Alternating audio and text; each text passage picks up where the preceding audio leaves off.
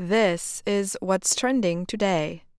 Britain's Prince Harry and American actress Meghan Markle are getting married.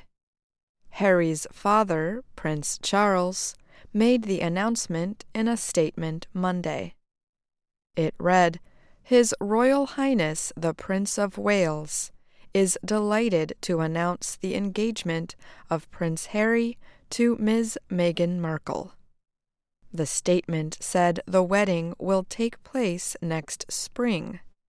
It added that Harry, who is 33, and Markle, who is 36, became engaged in London earlier this month. Markle is best known for her work in the television show Suits. She is also a global ambassador for World Vision Canada, which campaigns for better education, food, and health care for children around the world. Along with her humanitarian work, she is known for campaigning for gender equality. Markle was married to film producer Trevor Ingleson from 2011 to 2013. Markle's parents released a statement saying, "We are incredibly happy for Meghan and Harry. Our daughter has always been a kind and loving person. To see her union with Harry, who shares the same qualities, is a source of great joy for us as parents." Harry's brother, Prince William, and his wife, Kate, welcomed Markle to the royal family. They said in a statement, "We are very excited for Harry and Meghan.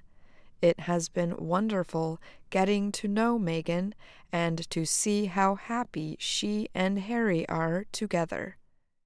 Prince Harry will become the first member of the British royal family to marry an American actor.